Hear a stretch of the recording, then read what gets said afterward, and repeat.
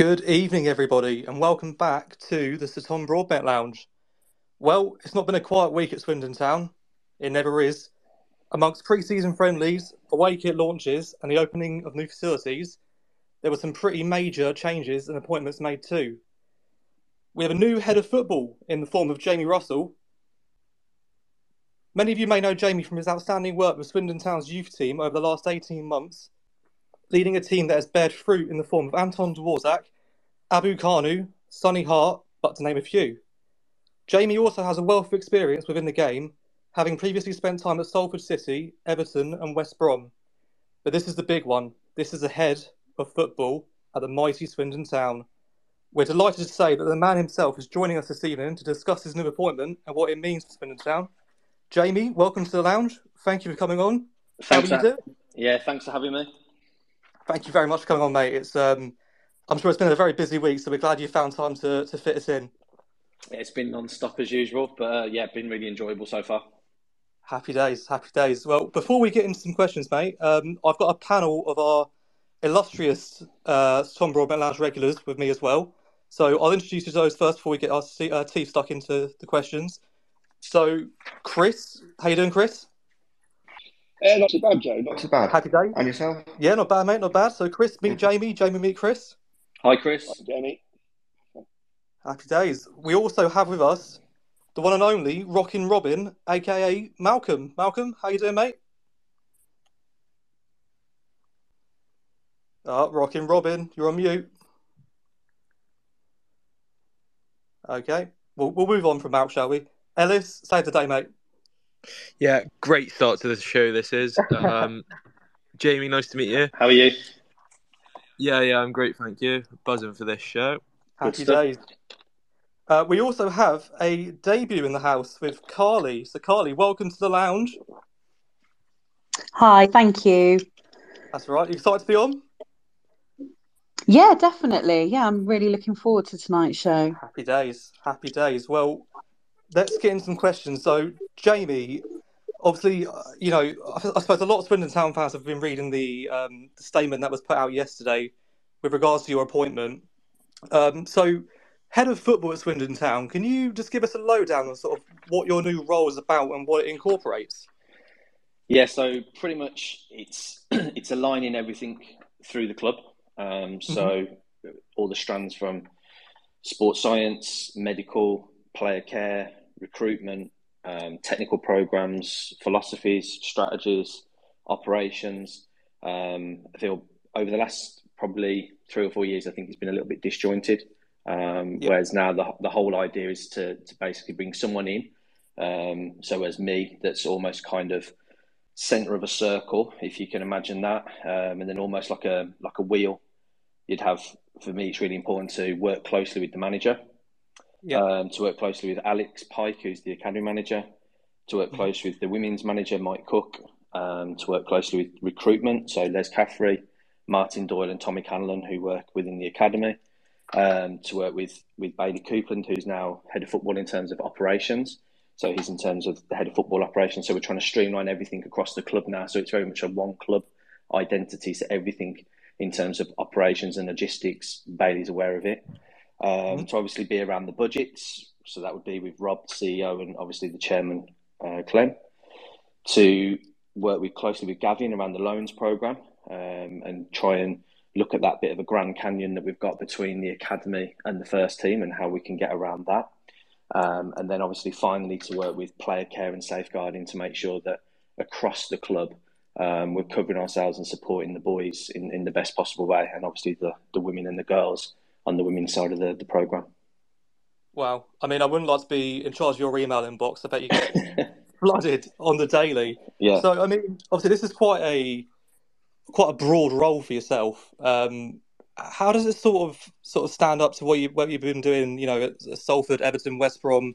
Because I understand was it youth team coaching, youth team development in those roles? Yeah, but from an elite, like with the EPPP, so the elite player performance plan that was brought in. So when that was brought in when I was at West Bromwich Albion, so it was the first year of that where the categorisation came in. So prior to that, it was centre of excellence.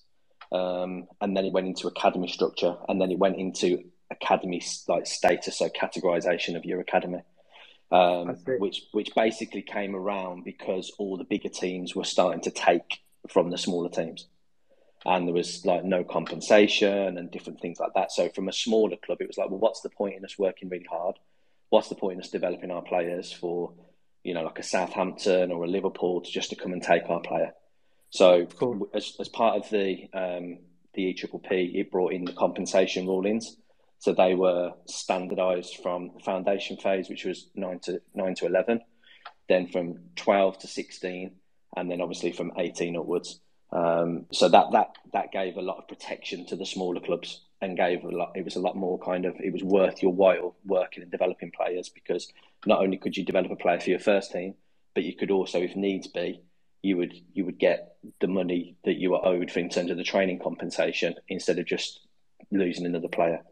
So when the EPPP came in, pretty much everything I've just spoke about there is what you end up doing.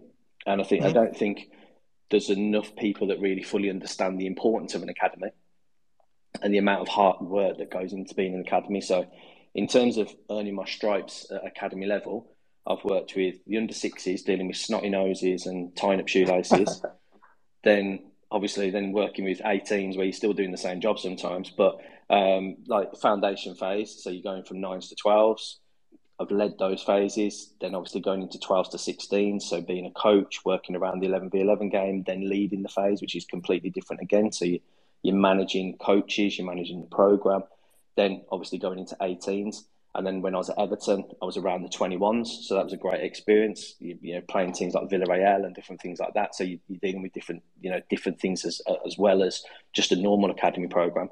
To then going into Salford, which was to set up an academy from absolute scratch with nothing in place. So all of these things, these areas, safeguarding, player care, S&C, medical, technical programme, coaching philosophy, what your strategy is, what you're going after, your recruitment department, how you recruit, is pretty much, this is just another layer on what I've actually been doing for probably the last 15 years. Wow. I mean, yeah, certainly an impressive CV on paper, isn't it? Though, I suppose the biggest difference, I guess, is moving into that sort of having the first team under your wing of a football league club. So a lot of the questions we were sort of asking from the statement was, how will your dynamic with Mike Flynn work? How is the just as a first team bracket? How does that sort of work under your wing? So the manager's in charge of the recruitment, and he was brought in as a manager. So I think that was a good appointment from the club, just to kind of steady the ship, really. So we've had heads of coaching. This time around, it was a manager. But I've got a real good, open and honest relationship with the manager. I've obviously, from coming back from Australia, I've only seen him for the last 10 days, but everything so far has been really good. We're in constant dialogue, especially around the young players, how they're getting on. I know from his past at Newport, and also from Warsaw, because I know boys that he gave debuts to at Warsaw, that he will give young players an opportunity to play, but they have to be good enough. And this is the thing, if you get a young player on the pitch, it's not just a given. They have to work for it, and they have to show that to the manager that they've got some quality to actually pull on that Swindon shirt and represent the club on the pitch. Absolutely. I mean, the guys will back me up here. Last week we had a segment on the show just going through a few of the young players that made an appearance away at Supermarine. So you've obviously got the likes of Anton Dvorak, who I know that a lot of people at the football club are really, really proud of and really excited for. The likes of Abu Kanu. I mean, Abu Kanu is one I was going to ask you, actually. Was he there at during your time at West Brom? Was he a player that you were aware of? So we crossed paths at West Brom. Okay. So I was literally within that year going to Everton as he was coming in. But there was a lot of Category 1 clubs that were courting him at an early age, and we were looking at him.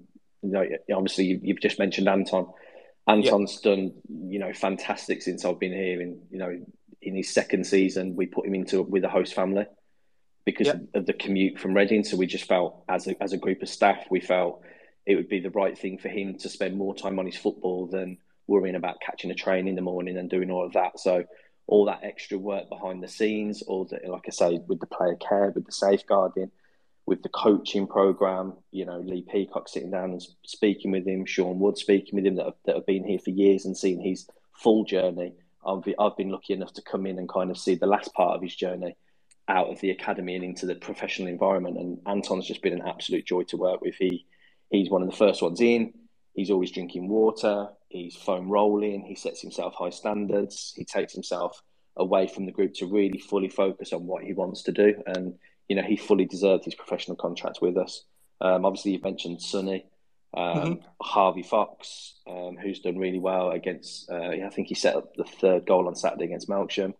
And then obviously we've got Harrison, who kind of like, he's almost seen as like the old developer, the old academy player now, coming into his second season as a professional. But he did fantastic last season, and he's been kind of our benchmark player.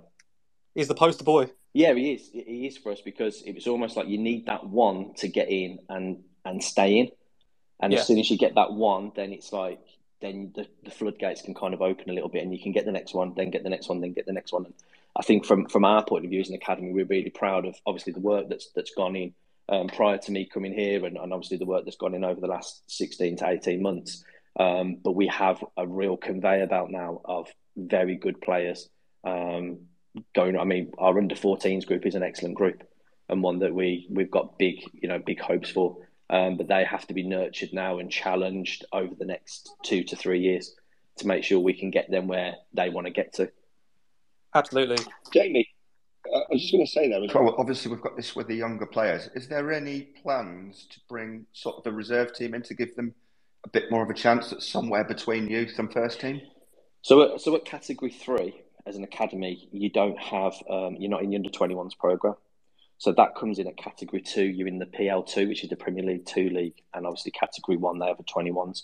So this is something that we've discussed now.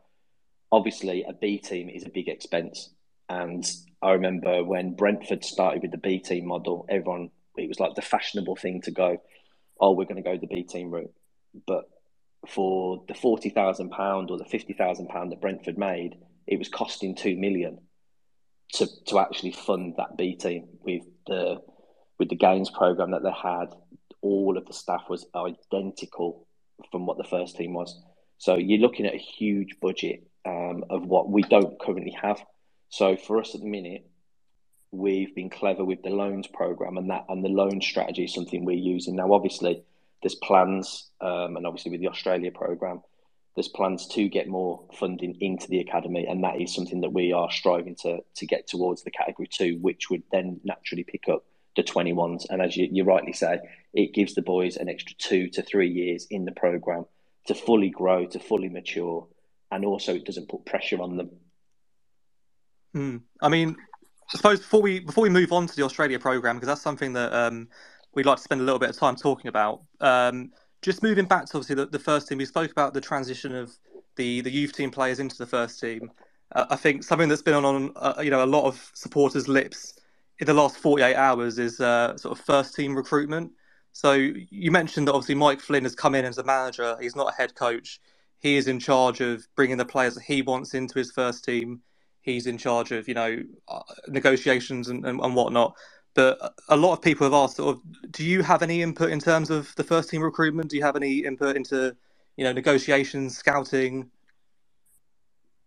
No. So with regards to that, I'll just support the manager. So if there's players that he might think that I know of from previous years, or that's come through an academy system, or if he wants me to go and watch a player, I'll quite happily go and do that and support him around that. And that's with the manager. That's my real area to support him with around that. But he's so experienced in terms of League Two. He knows that market inside out. He knows all the agents. He's already dealt with all of those. So the last thing he needs is me coming in saying, right, you need to sign this person and this person. He's very focused and understands the strengths and areas of development for the group, and he's working really, really hard at the moment to basically fill those areas where he thinks the group can improve. Absolutely. I think it's one of those, isn't it? He's one of the most experienced managers at this level. It's really probably is one of the only things you can look at and go, right, regardless of whether or not you're happy of, transfer market activity, you've got a manager that knows what he's doing. So, this is a plea to everyone, please just chill out. It's July, Yeah, we've definitely. got a long while to go. I also think as well in League Two, really, like sporting directors and technical directors, I'm not sure they're actually needed when you've got a manager that's got the experience of Mike Flynn. Hmm. Because what the sporting director would do would be more in case of when you're working with a head coach, and they would just basically they would be coaching the players, and the technical director or the sporting director would be going and finding the players. Yeah. Whereas the manager now is basically a little bit old school in terms of like what an old school manager used to be like, and it's really good working with him. I think a lot of supporters over the last couple of years have probably been, crying out for a little bit for a bit of change. So yeah, it is what it is. It's a new direction the football club are taking. So just got to sort of give it time to bear fruit, really. Yeah, I think the big thing as well around like the role that I've got is more around like the medium to long term plan of the football club to Yeah. make sure that all the building blocks across those 8 areas that I spoke about at the start are developed and are functioning and are working well. And then unfortunately, the game of football, the manager's life nowadays, if they get past the season, they've done really well. Hopefully, our current manager will be here for years to come. But Hmm. if he's not, everything underneath is still functioning, and it's not a complete transition and change every time a new manager comes into the door. And I think sometimes I've worked at clubs where a manager goes and suddenly everything changes. So I can remember being at Everton. We went from Alan Irvine, who was very kind of traditional English, very technical, tactical based. We then had Roberto Martinez come in, and that was a completely different shift. Then Roberto left, and we had Ronald Koeman come in. Again, a completely different shift. And from our point of view, with development and academy, it's really, really difficult because the process is 12 years from an under 9 right through. So you don't have 12 years, 10 years in football to constantly be reinventing yourself, and you don't have 2 or 3 years of wasted development time of a Spanish model or a German model or a different philosophy. It's very important that at Swindon we know what we are. Mm-hmm. We know what we're producing. We know how to produce. We want local boys that are really proud to put on the shirt and play at the counting ground, and that's the big thing. We want our young boys to fall in love with the club, and as much as we can, we get them to the ground. We get them on the pitch at half time, which is fantastic when they see the fans, and they're doing knee slides in front of the town end when they've scored a goal and different things like that. But that's brilliant because we want them to fall in love with the club, because there's so many clubs around here that will try and take the best players. But if they've got that affinity to the club and they want to be here, then that's the biggest thing. And we look at Harrison, I mentioned the poster boy again there, but he's done that full journey from 7 right the way through. Absolutely. I think this is something that we've discussed quite a lot on the show over the last couple of years, that, Swindon Town is, factually, probably the biggest club in Wiltshire. So we've got such a reach of an entire county that we kind of feel like over the years we maybe haven't taken advantage of. Maybe in terms of whether or not we're focusing on first team matters and maybe in a way neglecting the academy a little bit.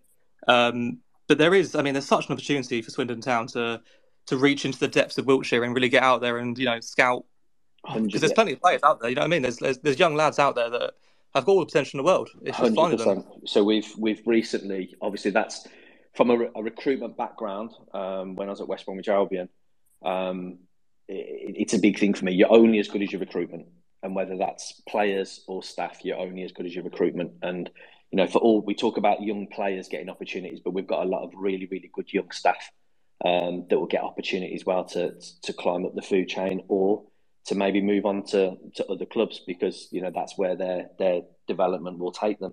But in terms of our recruitment areas, we're heavily in the Gloucester area now, Cheltenham, the Forest of Dean, South Birmingham. So we're reaching out that way, as well as down towards London and across towards Bristol, and just making sure that net, that fishing net, is getting a little bit bigger and a little bit wider, ready to scoop up any talent that we can get to get them into the club. And obviously, the younger we can get them in, obviously, I talked about that affinity and that love for the club. That's the big thing, that we want them to be hooked, and they want to be here basically. And I fully believe the program now is that good that they are hooked and they would want to stay here, because there's so much variety within their development program.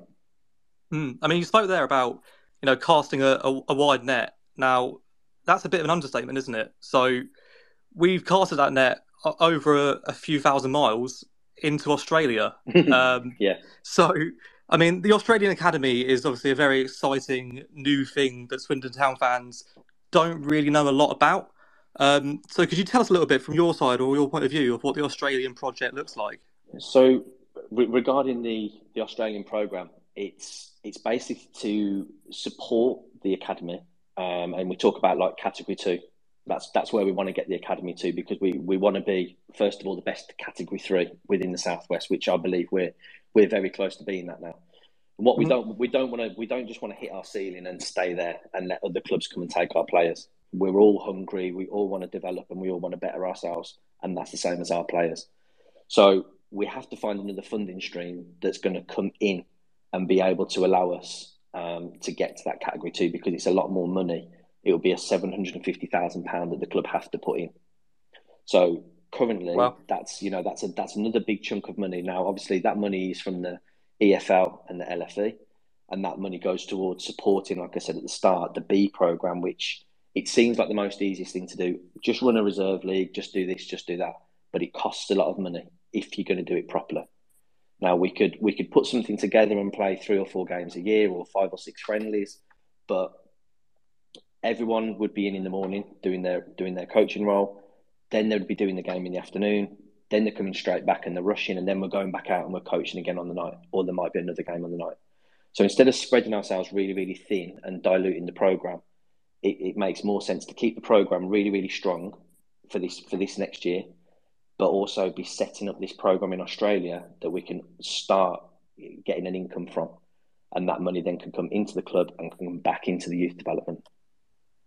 Absolutely. I mean, having spoke to, I had a brief word with Clem a couple of days ago with regards to the Australian program, and he would like to make it known as well that obviously the money that comes from this Australian program is being directly funded back into the football club. As you say there, it's a real important stream of funding that will be completely new. So, as you say, regardless of whether or not the academy is going to be benefiting out of it, which ultimately it will be, the funding that the football club will make from the program as well is really important, isn't it?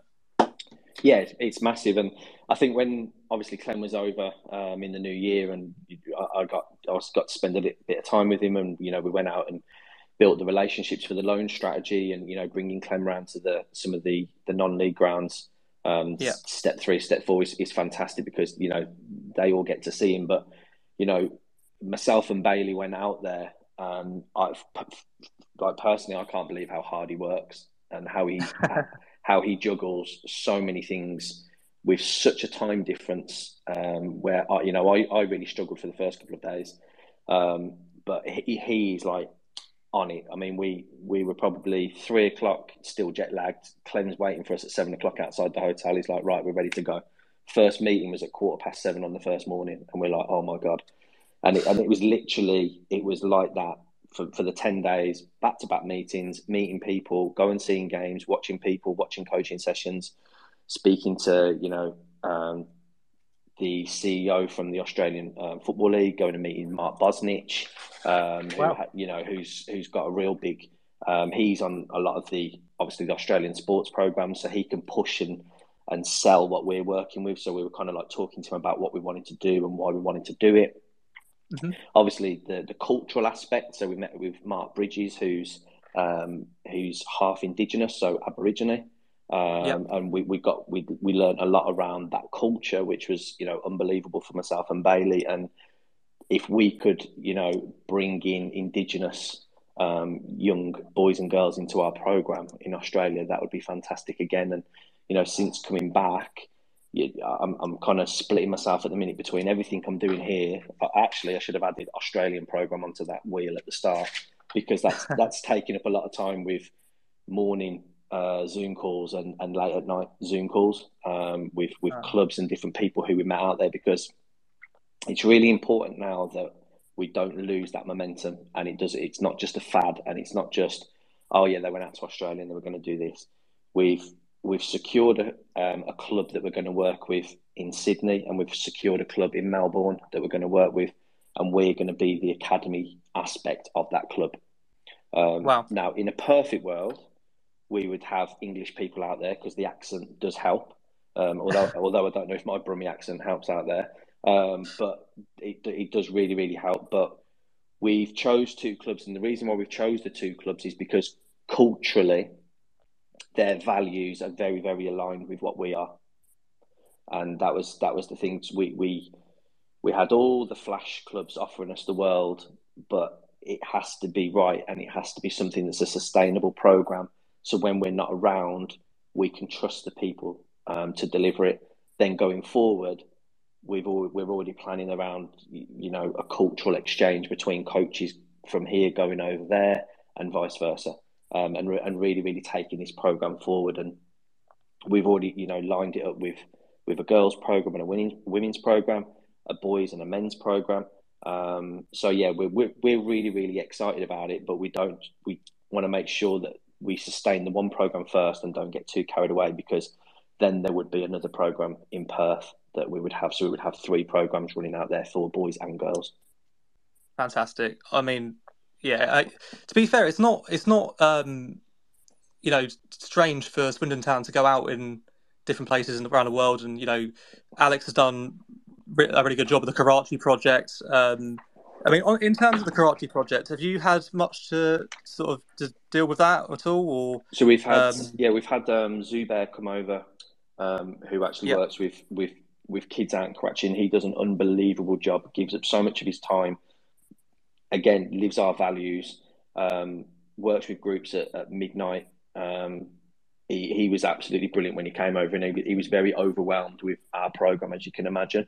So he's taken a lot of the program back to Karachi. The Karachi program's not linked directly to the academy in Swindon, but in terms of cultural exchange, exploring different openings with bringing some Pakistani children over, we are looking at that. And I know Alex has been speaking around that. But yeah, I mean, again, it's just a great opportunity to sell Swindon around the world and show the good work that we're doing, and we should be really proud of what we're doing and how we're opening the doors to people from all over the world. That's it. I think the sentence you used there, "sell Swindon around the world," is it's probably something I wouldn't have ever put together in my head about 5-10 years ago. A kid in Karachi, Pakistan, wearing a Swindon shirt is quite impressive when you think about it. But they're wearing them in Australia. They're in Australia as well. And the one club that we spoke with, they want all Swindon shirts over there. They want all their younger boys and girls to be, and they want to buy the kit. They're actually brought into it. In Sydney, wow. There's 50 odd people that meet in Sydney in a pub to watch the games. I know Clem's gone and met them a couple of times. When we were in Melbourne, there was a guy called Lee we met for breakfast, and I was expecting an Australian accent, and he had a full Wiltshire accent, which completely threw me. And he's lived in Australia for, I think, 10 years, but just so passionate about Swindon and really, really pushing everything. And, he was just like, I'm just so pleased you're over here. Anything you need me to support you with, just let me know. So again, like I said, Swindon is massive, I think is the song, isn't it? Swindon is indeed massive, Mr. Russell. Never forget it as well.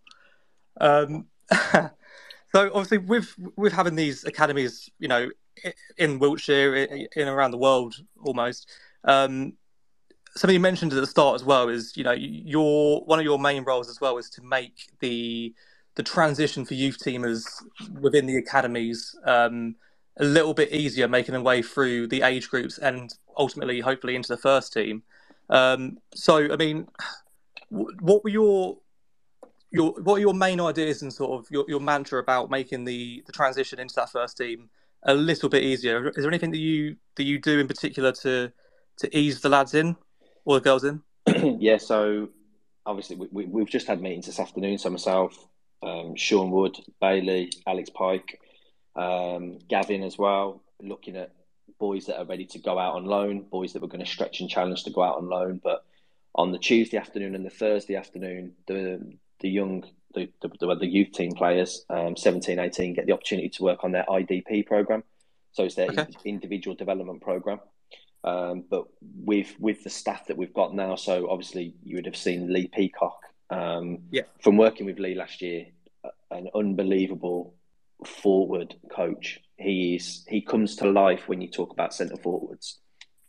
And obviously for us, if we can get a goal scorer on the pitch, if we can get another Charlie Austin, if we can get, you know, a forward player that can get a cross in, can go and take someone in a 1v1 situation, can go and score a goal, they're the kind of players that are going to get bums on seats and have the fans, you know, really happy. So we've got Gav, who's going to be working with the centre-backs within the IDP programme. And then obviously we've got Lee, who will be working with the centre-forwards. And then Sean Wood will be working with the centre midfielders. So it will be IDP individual work. And then it will also be IDP position-specific as well, which will really, really give the boys that great opportunity. And the good thing is, from speaking with the manager and working with the manager, he also works within an IDP way. So the first team players currently, last Friday they were doing, they split off into three units as well. So again, the manager will come out and will be around that, and that will give the manager and the player a great opportunity to build a relationship, which when they go into that first team environment, then it's already a lot easier for them to go in there and perform. They haven't got to go in and think, right, I've got to impress the manager in the first training session and I've got to try and impress everyone, because when they try and do that, then everything won't happen. They won't pass the ball. They'll try and run the ball. They'll try and take people on.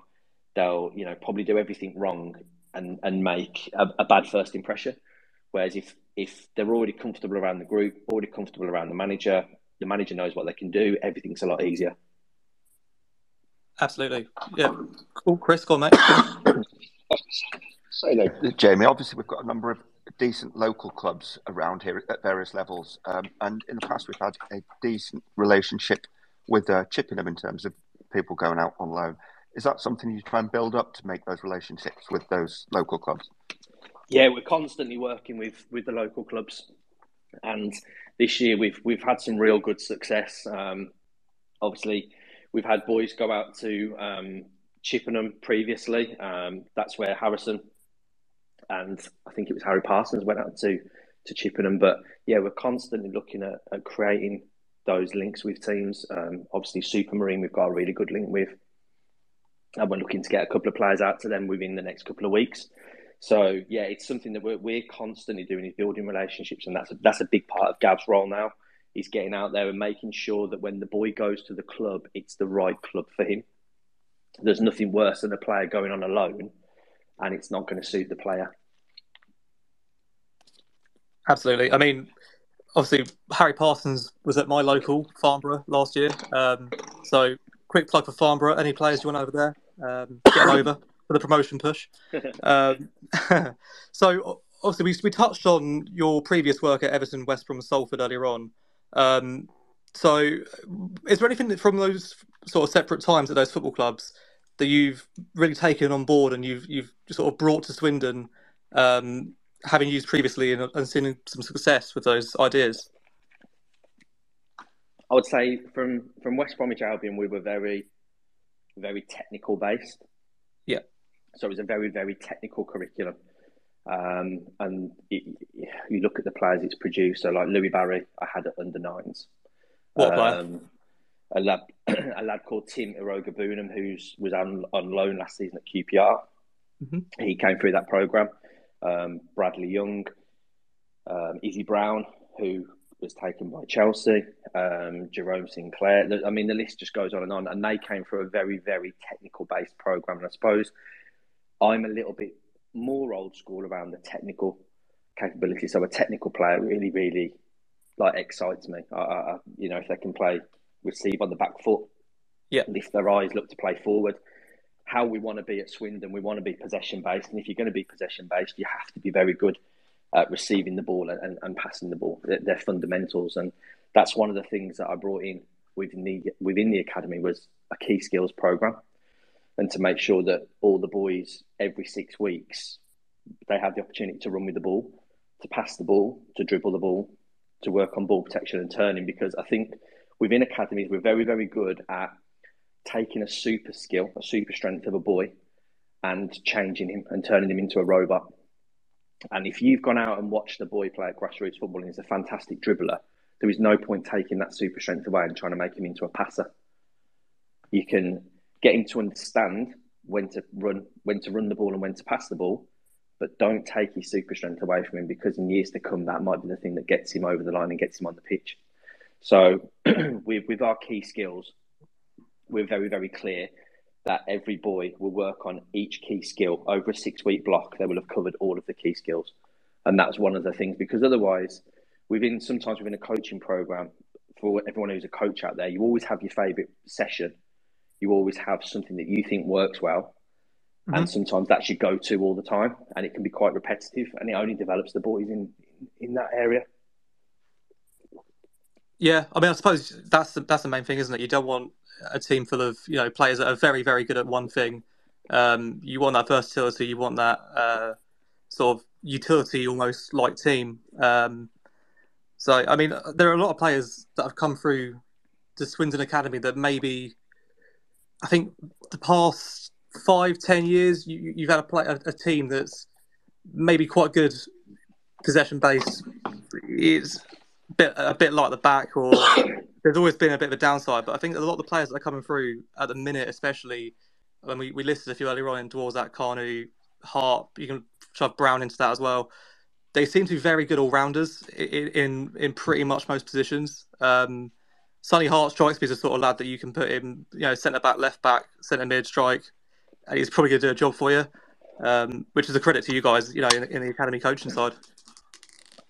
Yeah, I mean, that's the thing that we want to get into the boys, that technically they can manage the ball and they can play in, I always think it's really important that they can play in 2 positions. Yeah. Because it gives them obviously double the opportunity to be a professional. So back in the day, it used to be full back and centre mid were quite popular, or as a number 9 or as a 7 or an 11, and that's the work now that Lee will be doing with the boys, the forward players. Are they wide attacking forwards, or are they actually number 9? So like a Louis Barry, for instance, he's not really a number 9 for me. He's a wide attacking forward that will come in off the line. Yeah, and that skill set is completely different to being a 9. Although Louis would probably think he is a number 9. For me, he's very much. He'd back himself anywhere on that pitch. Yeah, he would definitely back himself. But I think how Ben Garner played him was the right way. As a wide attacking forward to come in off the line and cause problems. I mean, that front three of, anyone on the panel can back us up here. The front three of McCurdy, Davison, and Louis Barry, it was destined to take us up, wasn't it? Had everything, didn't it? Should have been the one. Should have been the one. We've got a comment here from Stirlingshire Reds. He's just left a comment saying, very interesting and broad role that Jamie has described, but quite hard to pin down what success will look like. How will he know he's made a positive impact, and what metrics will he measure his performance with? So success, obviously within an academy setup and within here, is it can look in different ways. It can look as winning a league. Yeah. It can look as getting a professional contract. It can look as getting the ball on the first team pitch and getting minutes within the first team. It can be selling a player and making money out of that player. So in terms of success, we've got strategies across our pillars of what success look like for those different areas. And like you said, it's very, very broad. Success will be completely setting up this program in Australia and having a revenue stream coming in. That will be success.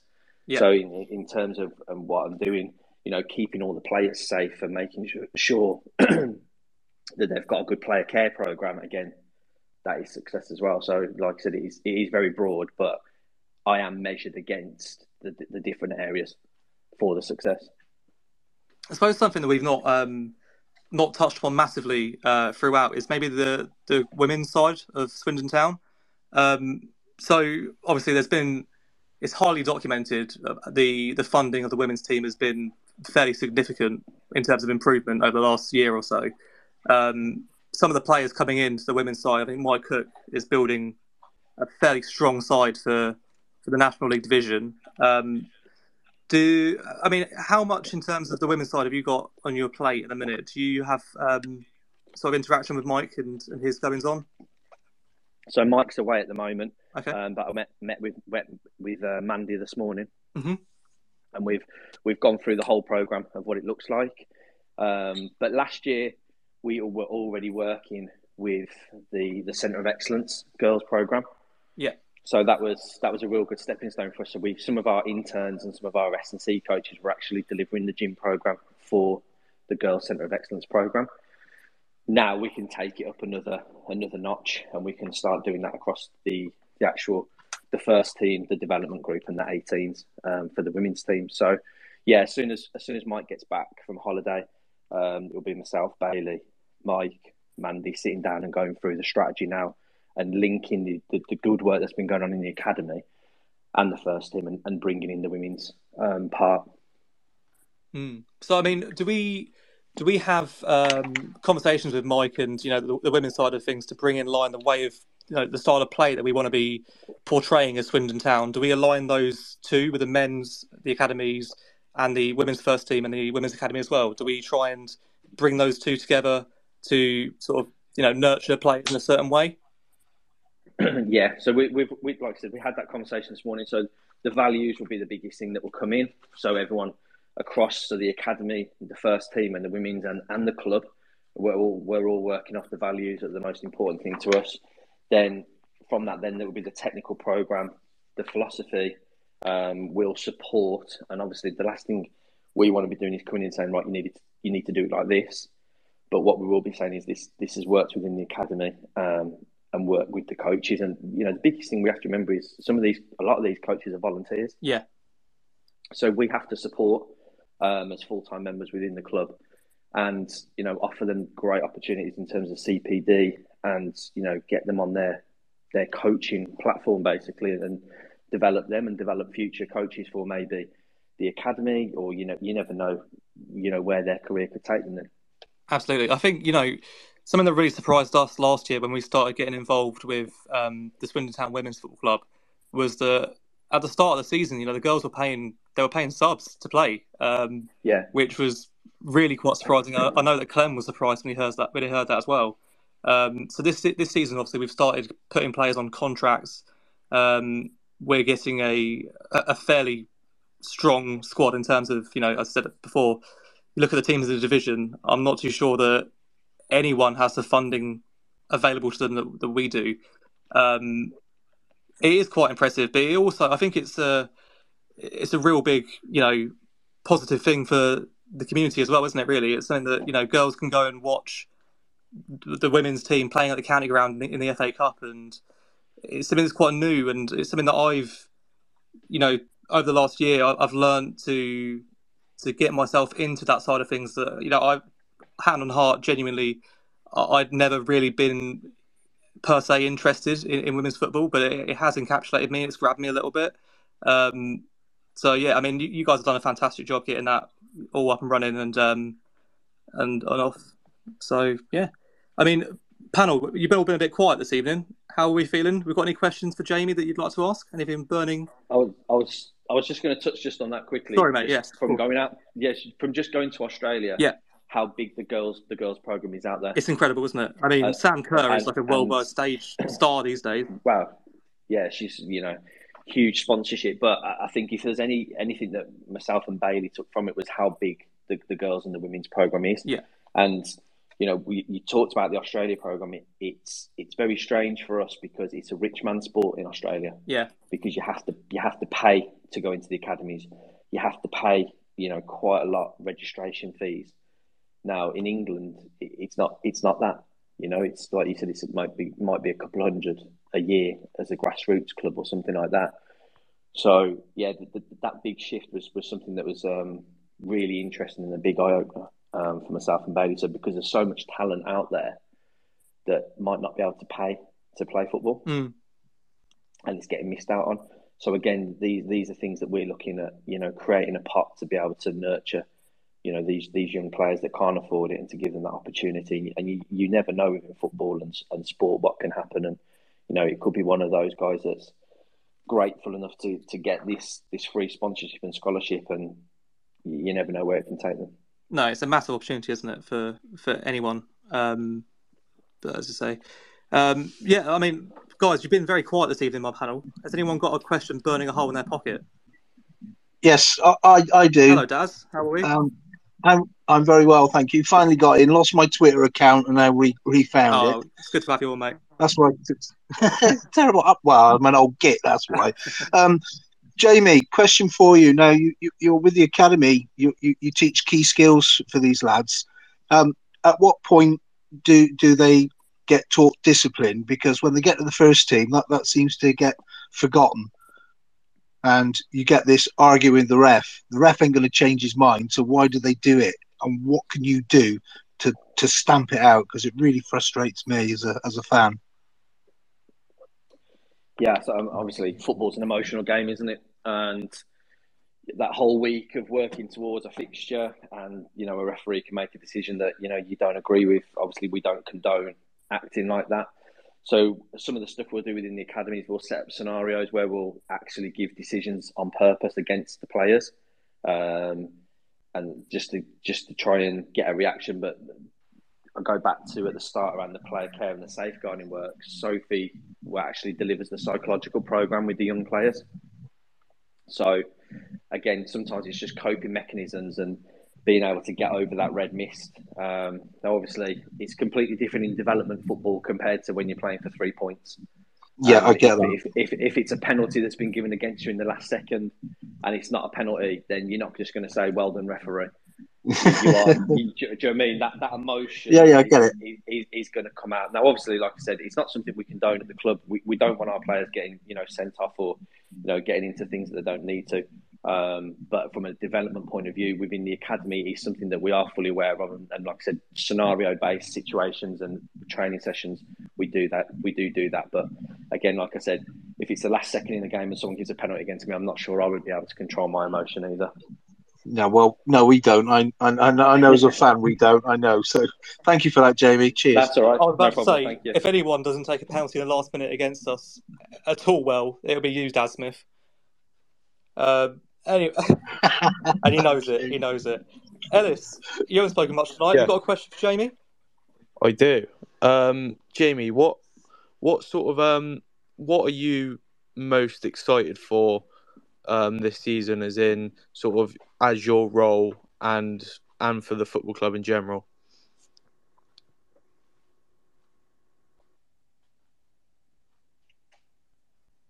Hello? Hello? Oh, yeah, I lost you then. Sorry. That's all right. Did you hear Alice's question, Jamie? No, I didn't. Sorry. Okay, no worries. Yeah, the question was, what are you sort of most excited for in your role and in general for the season, the season ahead? I think Ellis, you might have to leave and rejoin, mate. Ellis's question, Jamie. Sorry if you didn't hear that. Yeah. What are you most excited for this season at Swindon Town? So both in your role and for the football club in general, what really gets you going and gets that angst and excitement going for the start of the season? Obviously, pre-seasons, the best bit when everyone gets back in. All the boys are back in. You see the new training kit, you see the new match kit, and all that. That's the one thing I think that everyone looks forward to every single season. But for us, it's just seeing the boys come back, seeing how much some of them have grown. We've got Redmond, who's nearly 6'4" now, who's under 18 goalkeeper, right. And just seeing them and just being excited about the potential of what the season could bring in terms of boys getting into the first team squad, boys getting around the first team squad, and then obviously the season for the first team, and pushing hard for promotion and looking to get out of League Two. Good answer, absolutely. I think you said there as well, the excitement of having potential youth teamers on the cusp of making first team appearances. I can't remember a season, potentially for a good 5, maybe 10 years, where we've had as many youth teamers on the cusp of the first team as we do currently. Yeah, no, and that's, from an academy point of view and a development point of view, that's, we're really excited about that, but also really excited about what the next layer underneath looks like, because that's just as strong. So, we know that as much as it's a headache for us sometimes, because we've got to continually challenge these players in the games program, because we're getting boys that are under 16s that are coping with under 18s football. Yeah. And like we said before, it's, what's that next thing? And, we've had Harley, who couldn't play in the Wiltshire Senior Cup final because he's only 15. So we couldn't get special dispensation for him to play in the final, which for us, we were really upset with. From a development point of view, playing at the county ground under floodlights in front of fans is a huge part of his development. Yeah. And even pre-season, he hasn't been able to play in any of the pre-season friendlies because of his age. But he's playing under 18s football week in and week out. Yeah. So it's not quite right there, isn't there? Really. Yeah, it annoys me, and I end up getting on my high horse about it. That Arsenal can have a 15-year-old on the pitch, but we can't have a 15-year-old on the pitch in the Wiltshire Cup final. It's it doesn't weigh right to me. And the whole point of us doing that is around his development, because we know he's ready for that.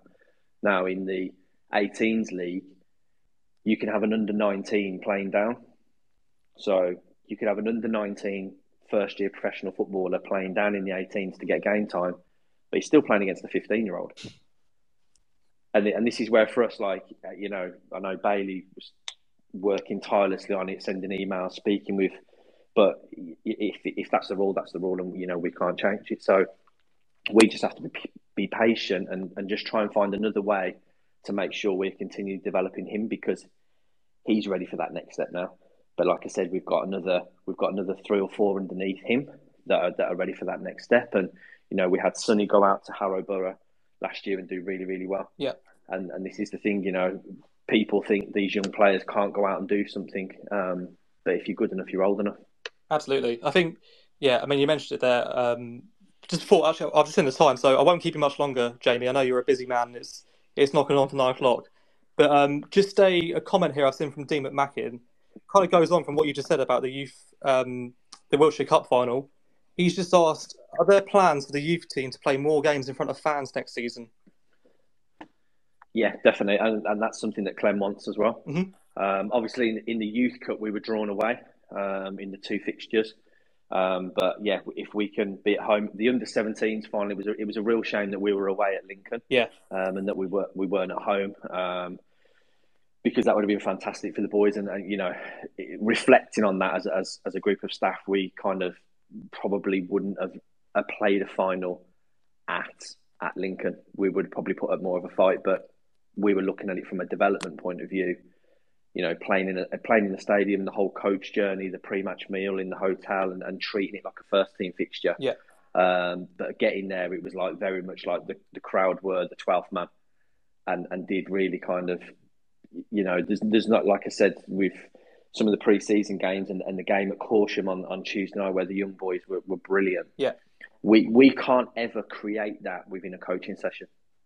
We can't ever create that. The crowd and, the Swindon fans were fantastic coming out in their numbers on Tuesday night in the rain at Corsham. And, it's fantastic for them to see, because we want them to be proud of what's coming through. And I think there's no better thing than seeing one of your own play for the first team. And that's what, that's the buzz, and that's the thing that excites us the most about the job that we do. No, absolutely. I think any football fan dreams of having their football club. Their star man is literally, to say, one of their own. Through the academy, he's a Swindon boy through and through, and he's netting 35 goals a season. I mean, what could get better than that? Yeah, nothing. Exactly. Joe, I've got one last question, if possible. Okay, mate. Jamie, can you hear Ellis first? Yeah, I've got you. Good. Right. Jamie, you can only have one meal for the rest of your life. What would it be? One meal? Yeah. That's a big question, that. I know. I'm going to go with carbonara.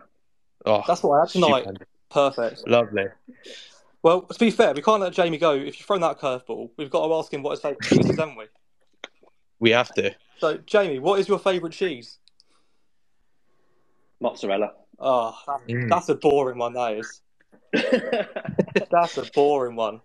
Anyway, on that note, mate, we have kept you for probably a little bit longer than I'd mentioned earlier on, so we probably should let you go, but thank you very much for coming on the show tonight. It's been an absolute pleasure to have you on, and it's been really sort of interesting to delve into your background and into your role at the football club at the minute as well. So, yeah, thank you very much for coming on. We will be carrying on with some previews and some reviews of the pre-match games, the pre-season games, sorry. So you're welcome to stick around. But I also, on that note, I do appreciate that you're a very busy man, and you probably got some emails to answer from Clem or a video call at 2 a.m. with him. Probably. Yeah, probably. So, thanks very much. Thank you very much, Jamie. Cheers for coming on, mate. No, thank you for having me. Thanks a lot. Cheers, Jamie. Take care. Bye-bye. Bye-bye. Well, everyone, thank you very much to Jamie Russell for coming on the show tonight. Real interesting look into, as you know, someone mentioned earlier on, quite a diverse head of football role at the football club. Certainly quite different to anything that I've known at Swindon Town. Certainly not a technical director. Certainly not, per se a head of first team football. It's literally any ball that is kicked in a Swindon Town shirt from a 6-year-old boy or girl through to a 33-year-old Charlie Austin, or a lad in Australia or a lad in Karachi. It comes under Jamie Russell's wing in some way, shape, or form. So, as I say, don't envy his outbox, his inbox, or whatever. He's certainly got a lot on his plate, hasn't he? Oh, mate, it's pretty incredible, isn't it? Yeah, like the stuff he was listing, the amount he's got to do. I certainly wouldn't want his job. Absolutely not. But spoke very well, though. I thought he was really impressive. Certainly had a lot of skin in the game. Everton, West Brom, Salford. That's not a bad CV, is it? No, and sort of going into it, I think most people didn't really have a clue what his role was, and coming away from that, it's a lot more understanding, and I've got my head around it and can sort of understand the reason behind it. Absolutely. I think the Australian Academy is an interesting one because it could bring in some players over. It's obviously a very big project, and that could be exciting. Obviously, it might be a couple of years away before we see the fruits of it, but it's certainly for the long-term prospects of the club. So it'd be good because we've had some decent players from there. Luongo, Royce Brownlee, Maskell. Yeah, but it's Dave Mitchell. It's Mitchell. See, it's before my time. I said Maskell. Apologies. Yeah. Don't clip that up. I think the whole thing is looking at elsewhere. Trying to expand on the academy recruitment. It's all going to be suits the club long term. Absolutely. I think the biggest thing as well is it was mentioned there. It's a significant income stream for the football club too that can be pumped into. Whether that's developments of the county ground, whether that's first team recruitment, whether that's academy recruitment, staffing, coaching, whatever. It's just, it's an extra form of income. And any side in EFL, let alone just League Two, every penny is worth so much to them, isn't it? Yeah, and sort of another big thing is it's sustainable. No matter what manager we bring in, say Michael Flynn buggers off after 2 months, we've still got that in place, which I think is really important, especially sort of as a lower league club where a lot finances are important. I mean, it is for any club, but the lower down the pyramid you are, the more the money matters. So if you've got something in place, then it's only going to help you. Absolutely. I think it's just, as well for me, I quite enjoy the fact that Swindon technically now have a personality. They've got Swindon have got a way of playing football. They've got a way of bringing their youngsters up. They've got a philosophy of how they want to play the game and how they want to treat their staff, and it's nice to have that. I think sometimes you can feel a little soulless, being so far down the football pyramid. You sometimes feel like a little bit forgotten in a way. And obviously, we mentioned there as well, Wiltshire is such a vast area that's not really covered by any other football club. I mean, there are a few, but certainly there's no other football club with the history of Swindon Town. So it's just good to see us tapping into that and trying to make the best of that potential. So, Ellis, I mean, I've got you down here for pre-season match reviews. Yes. Now, were you at Melksham and were you at Corsham? I was at Melksham because it's my local, so it's 2 minutes down the road. But I was not at Caution. Sounds like a cop out, that. I know. So, I mean, run us through Melksham, mate. How did Melksham go? Yeah, so very, very positive. You know, look, you got to take it with a pinch of salt. It's against a lesser side, but certainly not, you know, a Sunday League side. Melksham are an established football team, so you know it's not like we're playing nobodies, but yeah, it was a very, very enjoyable game. Got to see glimpses of how Flynn will possibly set up for the season ahead, in sort of, you know, the style of play, formation, etc.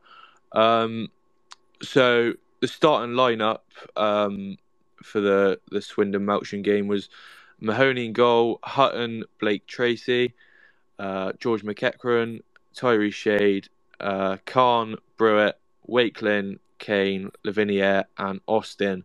So looking at that, you'd probably say that's your strongest side. You can get, isn't it? Yeah, yeah. Obviously, any signings made go in there, but with the players that we've got, I'd say that's probably the strongest side you're going to get. Yeah. And we look good. 2-0 up at half time. The first goal come from Charlie Austin. Hutton got the ball on the right hand side. Literally drove from the back all the way to the other end. Put a lovely ball in, and Austin with a header was a classic Charlie Austin goal. I was going to say, that's not even just a classic Charlie Austin goal. It's kind of a classic Swindon Town transition, that, isn't it? You know, Romeo Hutton picking the ball up, driving forward, whipping in one of his tasty ass crosses that he's so known for, and Charlie Austin doing Charlie Austin things. Yeah, exactly. It was a good build up play, and yeah, it was good to see Charlie Austin get a goal on the score sheet. Then the second goal was an absolute rocket from Blake Tracy, 25 yards out, just like a bullet, top corner. Good finish from him.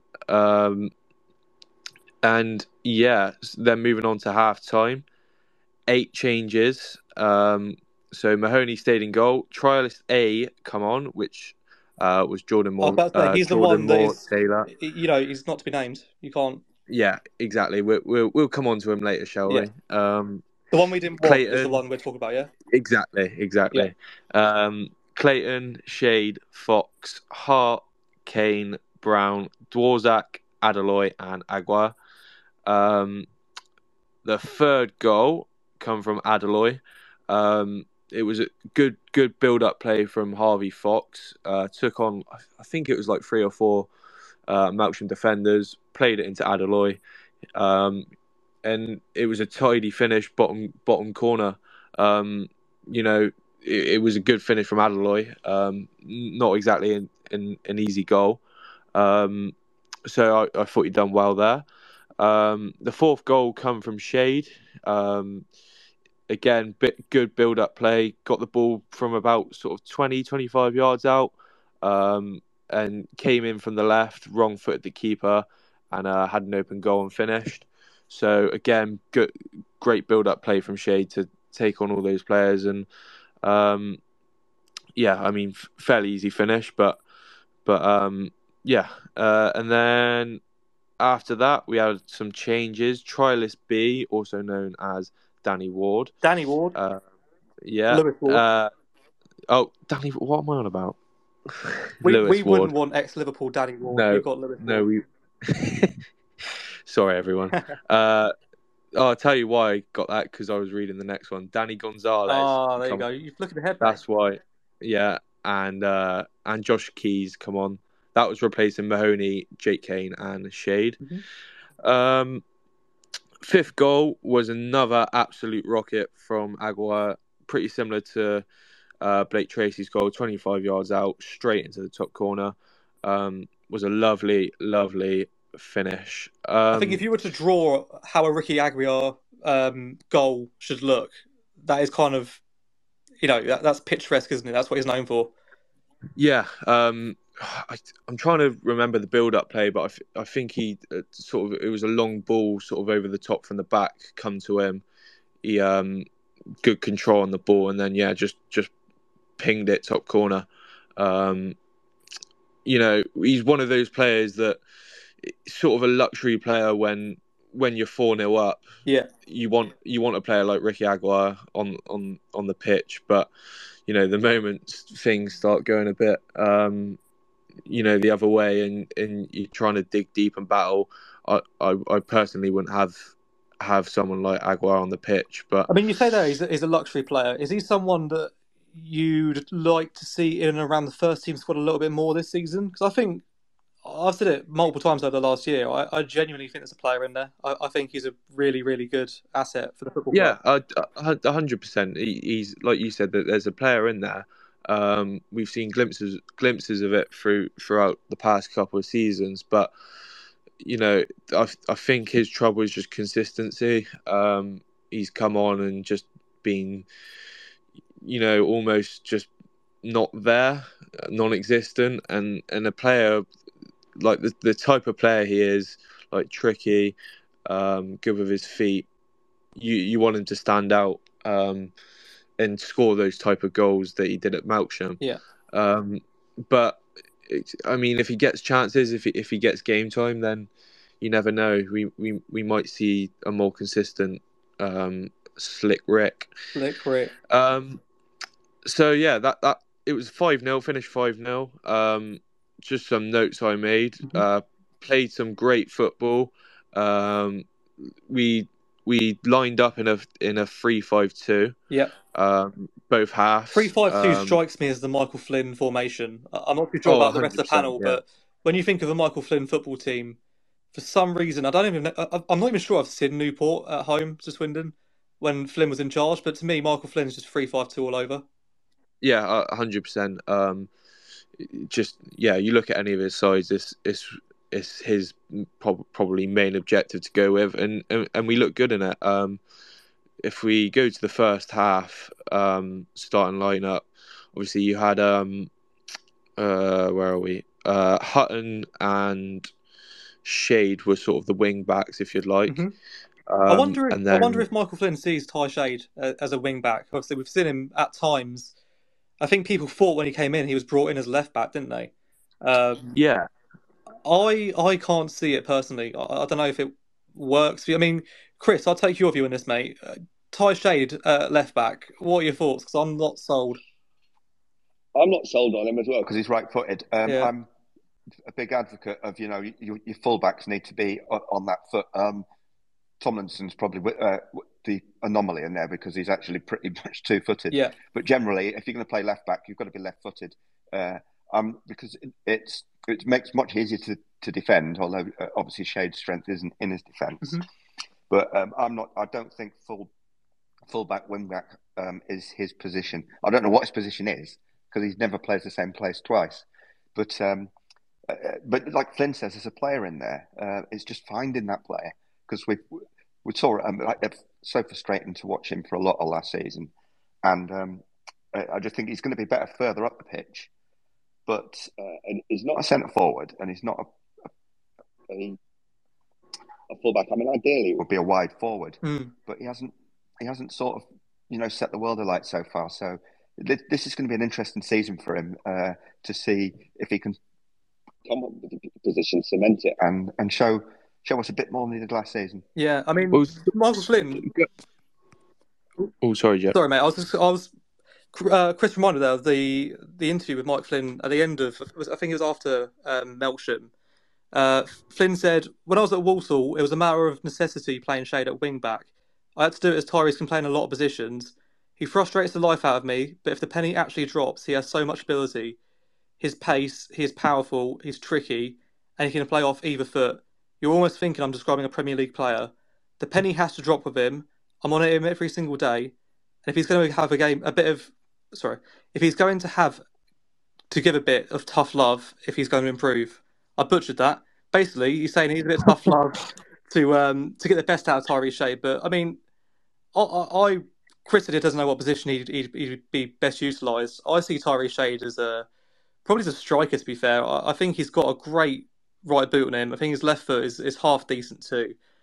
He frustrates me watching him because sometimes you think, right, you're 1-on-1, take your man on. Sometimes he does have a tendency to turn back and play it back. I think if he gets his head switched on and he really clicks with this formation and this team, I think he could be massive for us this season.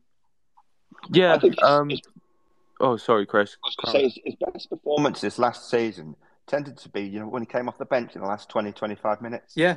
I thought one of them, actually at Rochdale, he put in a good shift when he came on. I think he actually made 2 of the goals for Charlie Austin there. And also even against Grimsby when he came on. And he sort of played in that, sort of like in the midfield, but when he gets the ball and he just runs with it forward. And it was made so much more of an impact there than when he did start. He didn't seem to have some great games once he started. No. So I don't know whether an impact sub is somewhere where we might get more out of him. I think there's goals in him. I think he's got goals in him. As I say, he coming on against tired legs, I think he probably scares the opponent, or if a defender's been put up against him. I mean, the bloke's an absolute brick shithouse. He's massive and he's got pace in him, and he's quite tricky as well. If you're his goal at Melksham was really, really good. He took on a couple players tricky with his feet, took it past the keeper, and was a composed finish. The one thing I would say about him last season was it was just decision making, which probably let him down at times. He'd almost do all the hard work and then just turn back. And I think once he gets his head around that, you both said then he's a good player. He's got all the attributes he needs. We saw glimpses of it in the Melksham game. I think again it's probably down to getting minutes, as many minutes as possible, and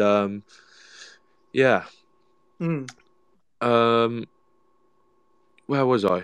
Oh yeah, the starting lineup as in the formation. Yeah. So yeah, Shade wing back with Lavinia wing back as well, and then a midfield the back three was Brewitt,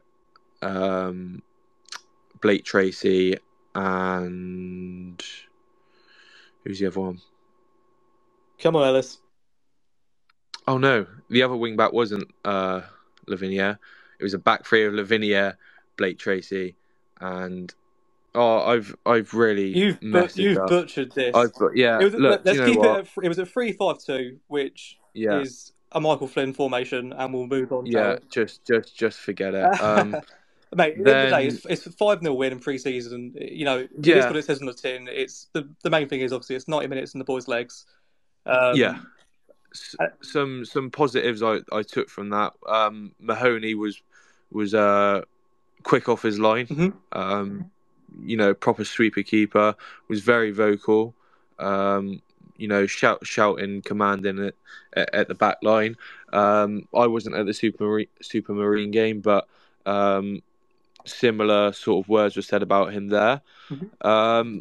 Also, the young kiddies that come on. The young kiddies. I mean, they're the same age as me, so I don't know what I'm on about.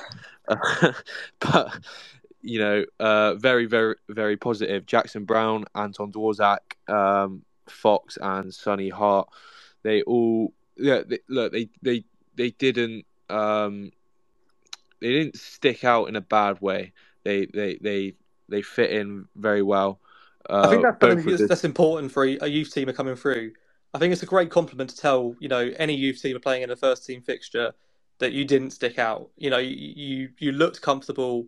I think that's what you can ask. I think Jamie mentioned it earlier on that sometimes coming into a first team training session or a pre-season fixture or even a competitive fixture is they try a little too hard to impress. Yeah. So if they can stick in and just get their head down and play their own game and focus on doing the basics well, I think it's a great way to get off the start line, isn't it? Yeah. Sonny Hart, sort of, I think he was on the right of the back three. He looked very comfortable on the ball. We played some long balls over the top at times. One thing I will say, it was a lot quicker build up play and more sort of direct than last season. I know everyone was going on about it last season. You know, sideways passes and just almost passing for the sake of it. The one thing I will say is Flynn definitely. You can tell that he wants to play a more direct style of football. We're making quick passes, but not unnecessary passes, if you know what I mean. And we really utilised the wide players. Shade and Lavinia were not Lavinia, Hutton were very important in the first half in that wide play. We sort of played it around the back, diagonal ball over to the top to either Hutton or Shade, and then ping a ball in to Austin in the box. I think that's sort of what he's going for this season. And I like I said earlier, it's against Melksham, so take it with a pinch of salt. But we did look good in what we done. And yeah, I'm after that.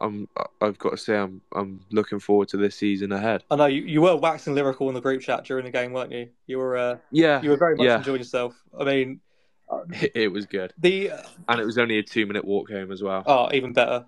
You can get the beers with that as well. Sorted. Yeah, exactly. Make it a 10-minute walk home after a few pints. Yeah.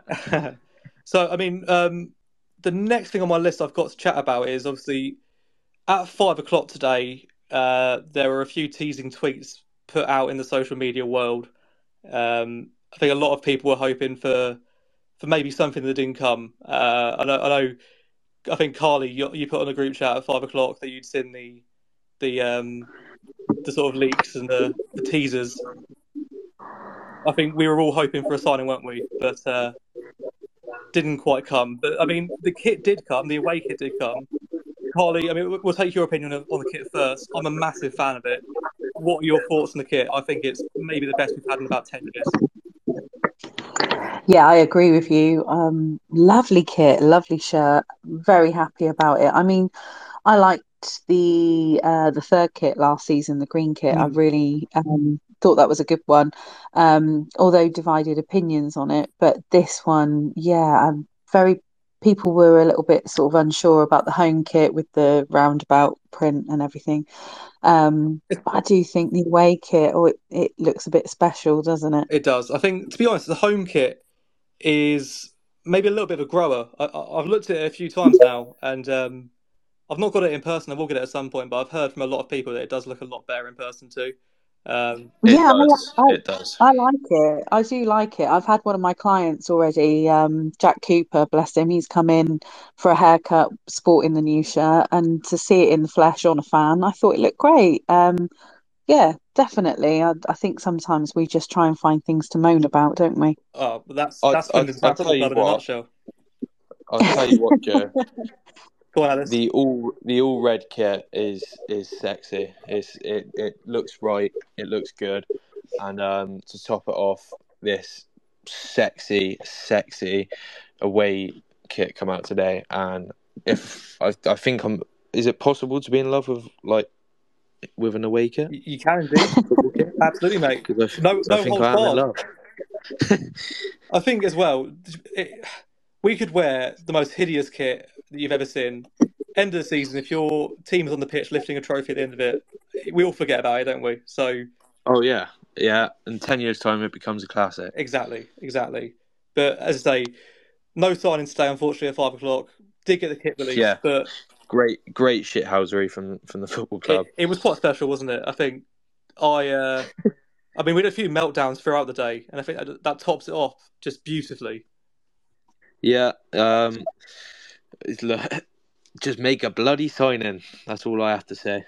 But I will say, and I know it won't be a popular opinion, but I went to Supermarine, and as the players walked out, I thought, yeah, do you know what?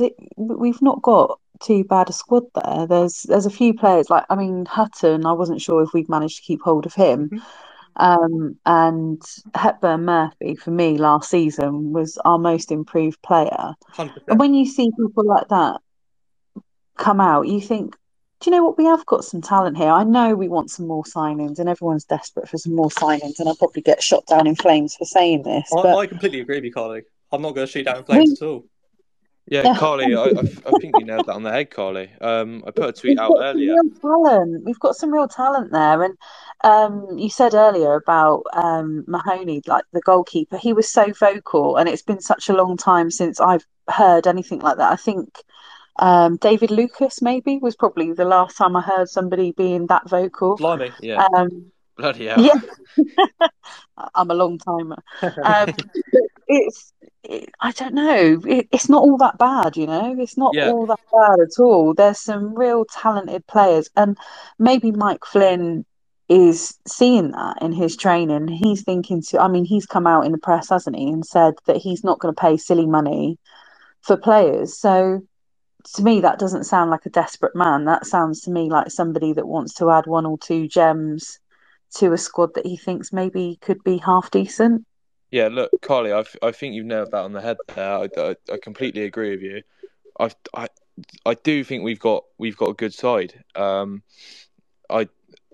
It's not, in my opinion, at the minute, it's not promotion worthy, but I think we're only like 3 to 5 sort of decent signings away from a promotion side. I mean, look, you got Charlie Austin up top. You mentioned it, Carly. You got Hepburn Murphy. There's a player there. Blake Tracy. Clayton, Hutton. Kane's got some great talent on him as exactly. well. Look, exactly. There's loads of good players in this club, and I think with the right manager, they're only going to learn and develop as well. We saw it in times in last season. This team can play football. This team can score goals, and I just think with the right signings, this could be a real good squad. But the one thing I would say is patience, which I know is hard, and a lot of Swindon fans do not have. I don't think a lot of our fans have that, unfortunately. I think if we could bring in like a commanding centre half who can organise and run that back line, and a holding midfielder who can get stuck in, that will make a massive difference to this squad. We've got some talent in and around that, but those are the two glaring holes. We could probably do with a hold-up striker like a Josh Davis and Tyrese Simpson type. But I think, with those three, that suddenly makes a massive difference to this squad. But that's the spine, and I think that's where we need to focus. But there's still 3 weeks, so Flynn's got the time to assess what he's got and not panic. But, if we're in this same situation 2 weeks down the line, I think we look at it a bit different. But for now, I don't think we need to be panicking too much. No, I think, as I said, I've said on socials today, I think, I can completely understand, in a sense, the cause for panic or the anxiety of not signing players. Look, I get it. We all like new shiny things, don't we? We all want a new shiny toy. But this is genuinely, I'm trying to think back to previous pre-seasons. I can't think of a squad or a season where we've had so many players kept on and retained. I'm thinking maybe 13-14, the year of like Nile Rangers season. The season after that, we had the majority of the same squad, but we've added a few sort of pieces of real quality, which ultimately led us to the playoffs. And the playoff final didn't go well, of course, but it was a successful season nevertheless. I can't think of a season where we've had so many retained. So, there's not too much in the way of panic on my end at the minute. I mean, Malcolm, I'd be interested to take your point of view on this, mate. Where are you in terms of panic stations at the minute with signings? Well, I have to be the club's kind of how do you say? No, Can you hear Malcolm. me? Can you hear me? I can hear you, mate. Yeah. Oh, I can't hear him. Sorry. Ellis, you're ruining the show. I had that problem earlier. Sorry. I couldn't hear Carly. I have to go back out, go back in. Yeah. So my job really is to be the how do you say it? The club's happy clapper, as in my my other job. Personally, Quite literally. But personally, kind of glass half full anyway. Yeah, I agree with Chris when he said kind of we need to get maybe a couple of signing ins, but I'm not worrying, I'm not panicking. I've got trust in Flynn. He's an old style manager. He's not going to panic. So, we've got to just put our trust in that he's going to get those players in and, just go with it. We can't change things as fans, but yeah, no, I'm really positive, looking forward to it. I love the kits. The home kit's looking so much better after my printing from yesterday, by the way, if anyone's seen it. And the away kit, wow, that's just something else in it. So yeah, it's positives all around from me. So sorry if you was looking for anything different, but I can't be. That's just me. No, I completely understand, mate. I think if I ask your opinion on this topic, we might get a bit of a different view. I mean, obviously you've seen many a season, many a pre-season, many a transfer. Where's your head at with the current sort of state of transfers at Swindon Town? Right. Well, probably about a week ago, I was tearing my hair out because every player that was coming up available, we should sign him. We should sign him. I'm now of the opinion that you got to look at it pragmatically. Now, not all the best players will get snapped up in the first week of the window. There will be these certain players that are holding out for loads of money and they want, get the best deal they can money-wise, and they'll hold out. And funnily enough, coming close to the end of the window, they're still on the shelf and they're thinking, oh, sod it, I'm not going to get paid as much as I thought. Mm-hmm. So there'll still be quality at the end of the season. The other thing is the pyramid. We're at the bottom. All the other big clubs will sort their players out, and then we get the pickings from there. So there's no point in panicking and whinging and whining about whether or not this player we went back to Forest Green Rovers. So be it. Was he offered a contract? We don't know. Did he turn us down? We don't know. We'll never know. So why moan about it? There's no point. No. Trust in the manager. Trust in the manager. Every season, I'll give him 10 games, see how we are. See how we are at Christmas. If we're not doing any good, then you can have a moan and a bitch and a whine. But to moan about stuff you can't moan about, it just beggars belief in my respect. So I'm on the fence of let's wait and see. Give the bloke a chance. Let him do what he has to do. Daz, I'll give you a couple names. Doyle, Fodringham, Paul Benson. Those three players were signed after August. Three top class players that arguably helped us, in our success in that season. And that's it. So I'm not bothered. I'm not worried. I think let Flinny do what he wants to do when he wants to do it. And the other thing is that's 3 weeks less wages to pay him as well. But yeah, fair enough. I'm not too sure that. Yeah. I think you go 3 weeks down the line as well. I think by the start of the season, I'll put it on the line right now, we will 100% have new signings in the football club. I understand, obviously, you ideally want them in sooner rather than later, just to get them integrated into the squad, having some training sessions under their belt, working on tactics, playing with their teammates, getting familiar with each other. But I mean, it will come in the next couple of weeks. I'm sure we'll see players coming in. It'll happen. We have got a squad that we know at least can compete in this division. Regardless of where you think they're competing, but they can compete. They know each other. They've been together for a year now. I'm just the way that I would look at it is, panic stations, maybe not yet. Give it 2 weeks. I might be pressing the red button, but I don't think we'll get there. I mean, I've just seen the time. We are at an hour and a half, which is what we were aiming for the show to sort of look like. Is there anything that anyone would like to sort of bring up for the end of the show? Anything that is on your chest you want to get out? No. No? Brilliant. Anyone else got anything on their chest? I just want to say that I've got my ticket for Colchester and I can't wait. That is the perfect way to end the Tom Broadbent Lounge, Carly. Thank you very much for that. Even though it's in the middle of nowhere. Also, can I just say, massive well done to Carly. First show, absolutely smashed it. Oh, thank 100%. you. That's very kind. We look forward to ruining your Wednesday nights with our horrendous chatter for the foreseeable, Carly. Can't wait. Thank you very much for joining us, and thank you to the rest of my panel too. Obviously, Jamie Russell, big thanks to Jamie for coming on. I know he's a busy man, and he's taken an hour out of his evening to come out and have a chat with us, which is really appreciated.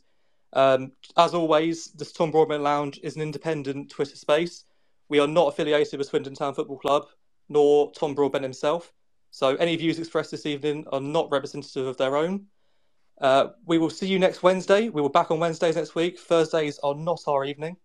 So thank you very much. Have a lovely week. Come on, you Reds. Cheers, guys.